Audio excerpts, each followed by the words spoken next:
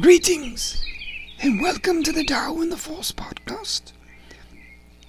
Today we are talking about Star Wars Adventures number 12, Intermission Part 1. This takes place just after the events of hostage crisis, with Zero in all of that.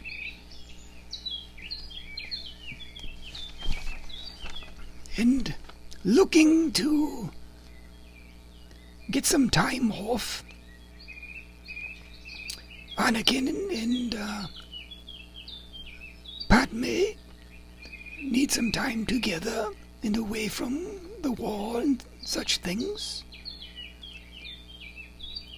Go looking for a romantic holiday to spend time.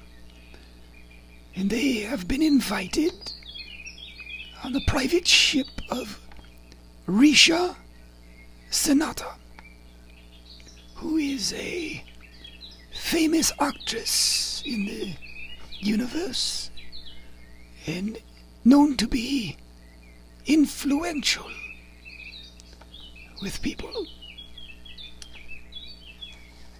And even Anakin is excited to meet her. And they go there under invitation, along with other senators who have been invited to see some performances.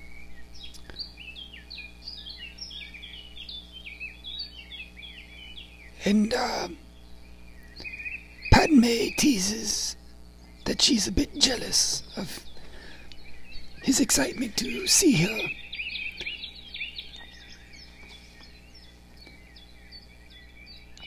Now, we see a operatic theatrical performance of a tragic love between a Sith and a Jedi, ending in one lover killing the other, reminiscent of the fate between Anakin and Padme. In this performance is led, of course, the main actress is this Risha Senata. Now, as they arrive on this ship of hers, Risha's, it is a bit like the film Sunset Boulevard.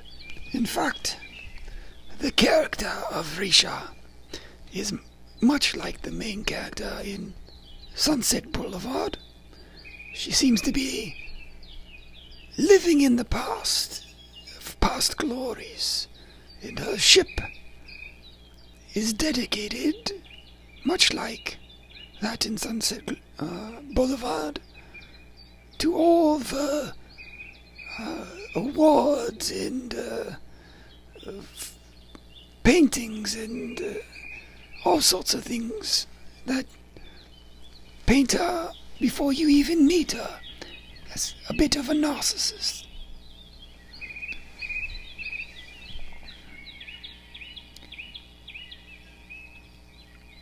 Now, she seems very drawn to Anakin, Risha does, being a Jedi and such. And she's very intent that they see her museum dedicated to her, of course. And she's extremely vain to the point of, when Anakin's standing there, she points out that he is in her light. Now, throughout this comic, Anakin is flashing. It's flashing back to when Anakin is reporting all of this back to the council. So he's leaving out certain details.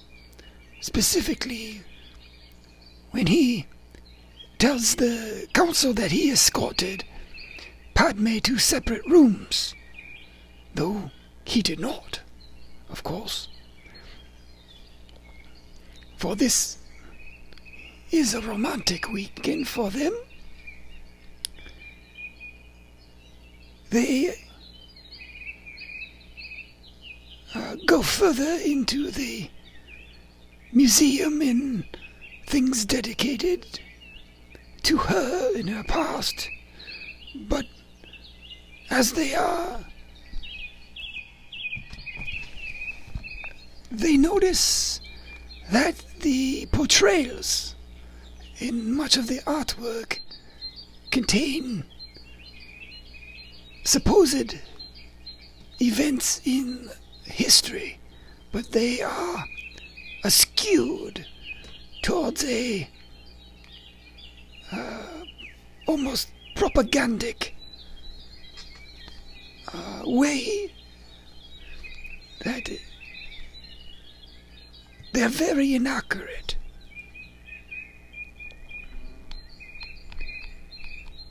And they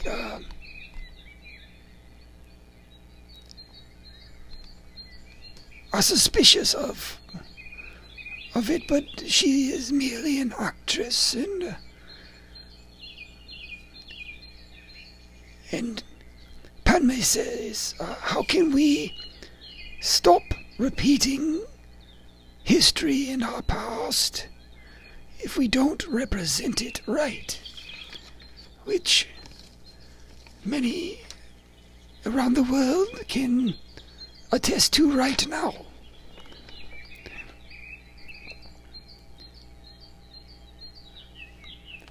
But they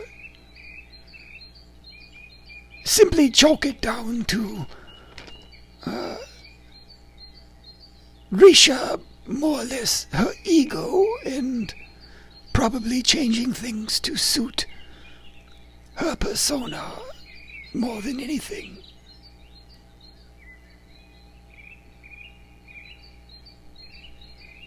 And they come upon a misrepresentation of Varkino, which is the lake retreat where Anakin and Padme went to in episode 2. Then they joke about the scene and Anakin saying, "It's how a boy fell in love with a queen, but she turned into a politician." To which Padme retorts, "The boy's a work in progress too." Now, of course, Risha sent them into the museum because she was setting a trap for them. And they are attacked by robots in the museum who were meant to blend in with the surroundings, and we get a fight and chase through familiar represented worlds and characters and such we know in her museum. But they finally come into a room, a control room as such, like behind the scenes of in The Wizard of Oz, where all the getting behind the illusion of what's really going on. And there they find the holographic image of Count Dooku, where they find out, it's a recording, not live, that Risha is in league with the separatists. That the invitation to the senators who are there, including Padme, is to lure troublesome, in terms of for the separatists, troublesome senators that they wish to get rid of.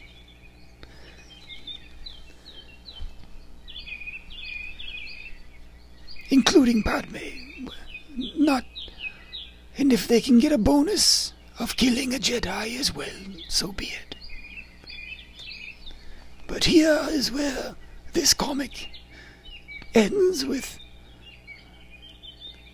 them finding out that Risha is a traitor,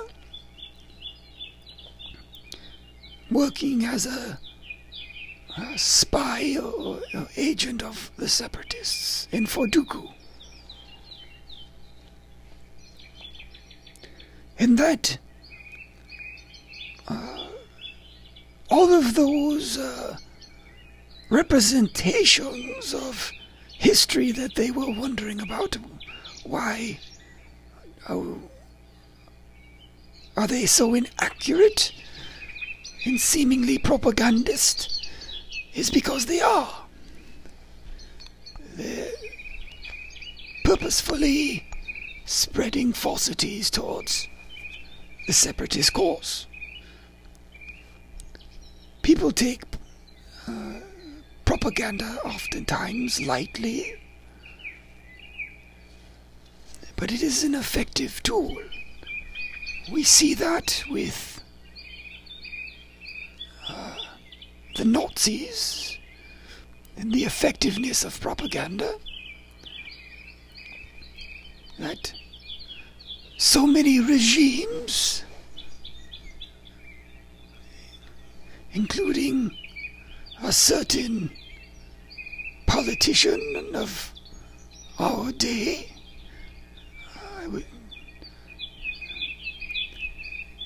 uses this form of lies and misrepresentation to align people behind them. And we often think that such a things, that people can't take such things serious, no one would fall for these things, but history has shown us again and again that people do get caught up in these things and believe things without proof, merely on the word. If you say a lie again and again and again and again and just keep saying it, eventually some people will think it is true. And that has been a strategy of many a dictator and conquerors, and certainly Palpatine and Dooku fall in that discussion as well. Palpatine slowly is changing the public's perception of the Jedi, so that when he makes his move to say that they are evil, there will be a great many who believe it and do not see him as the puppet master. Beware of leaders that often blame but never take fault. That they're constantly looking for scapegoats in others.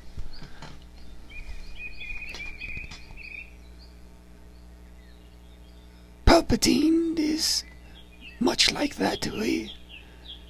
He has a great knack for deflection, where he's given powers and he makes himself seem reluctant to accept these powers, even though he was the one who engineered them to be given.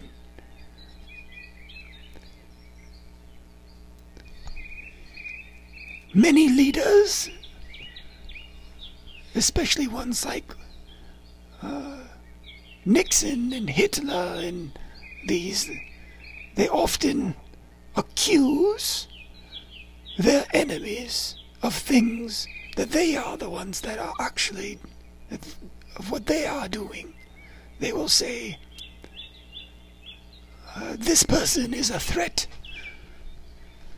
to the country, when they are the threat.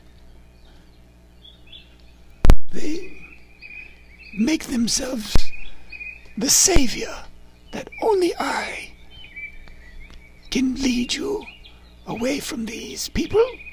They are destroying your way of life, and only I can fix it. That is another warning sign to be wary of in a leader.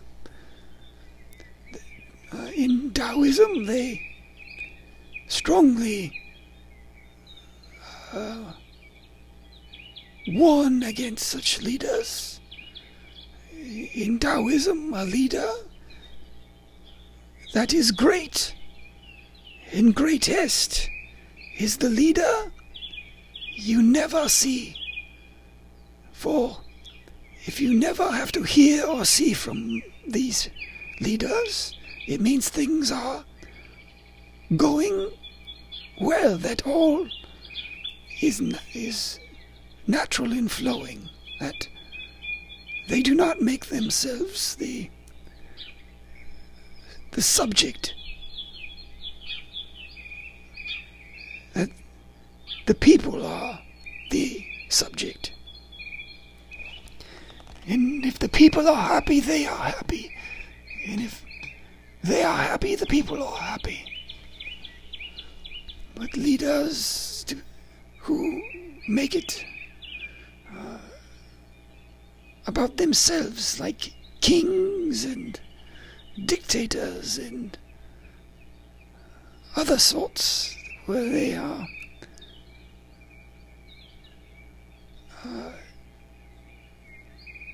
making everything about what they can do. When in Taoism, the leader should be seldom heard from, or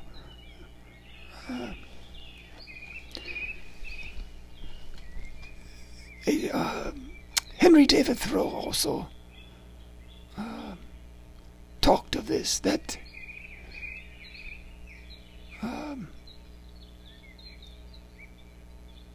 the best form of democracy and leadership, in his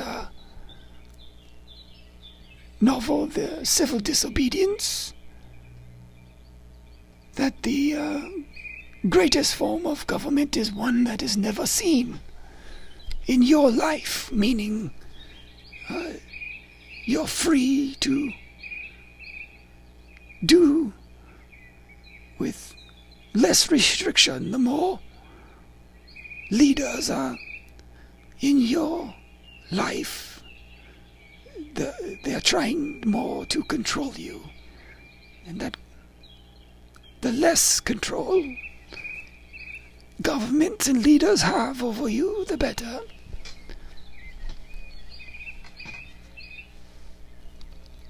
But that is only one part of it. That having great leadership is also keeping the people happy. And people are happy when they have things, they have jobs, they have ways of taking care of themselves. And when that happens, all balances itself out. Now granted, this comic isn't about necessarily leadership, but I am speaking merely of the propaganda that is behind this episode in Risha, in spreading false information. Well, that is all that I have for today. And I wish you well, and hope to see you again. Good day.